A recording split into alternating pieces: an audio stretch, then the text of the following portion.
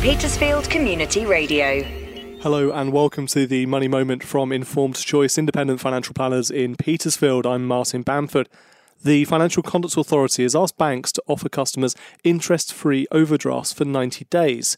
According to the FCA, banks should not charge interest on the first £500 for existing overdrafts for a period of 3 months.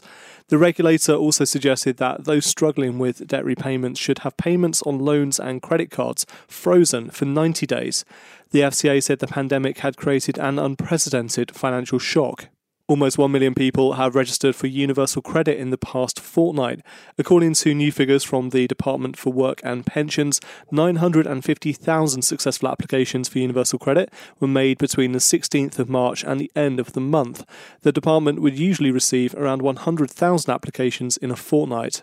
The national living wage increased by 6.2% this week, representing the biggest cash increase ever in minimum wage. It's a raise of more than 3 times price inflation, taking the hourly rate for those aged 25 and over to £8.72. Unions welcome the increase, which was applied when many workers are on reduced pay, with employers funding 80% of wages from government. TUC General Secretary Francis O'Grady said Britain is indebted to its army of minimum wage heroes. 1 in 5 small and medium-sized businesses are expected to run out of cash within the next month. Despite government support packages, research from a network of accountants has found that between 800,000 and 1 million businesses in the UK will be forced to close.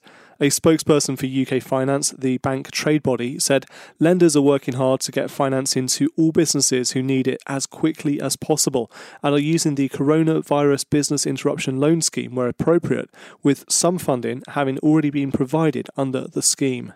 House prices rose in March before the impact of the coronavirus pandemic reached the UK housing market.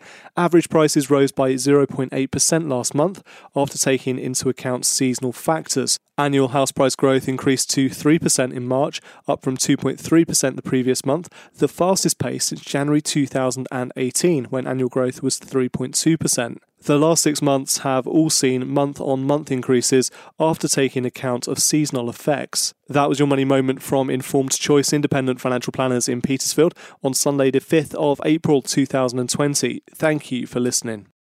This is a vital update from the government about coronavirus. To help save lives, stay at home. Anyone can spread coronavirus. Only leave your home for the following reasons: to shop for basic necessities, to pick up medicine or to provide care to those who need it, to exercise once a day, alone or with members of your household. Only travel to work when you absolutely cannot work from home. If you have to go out for any of these reasons, always stay 2 meters apart.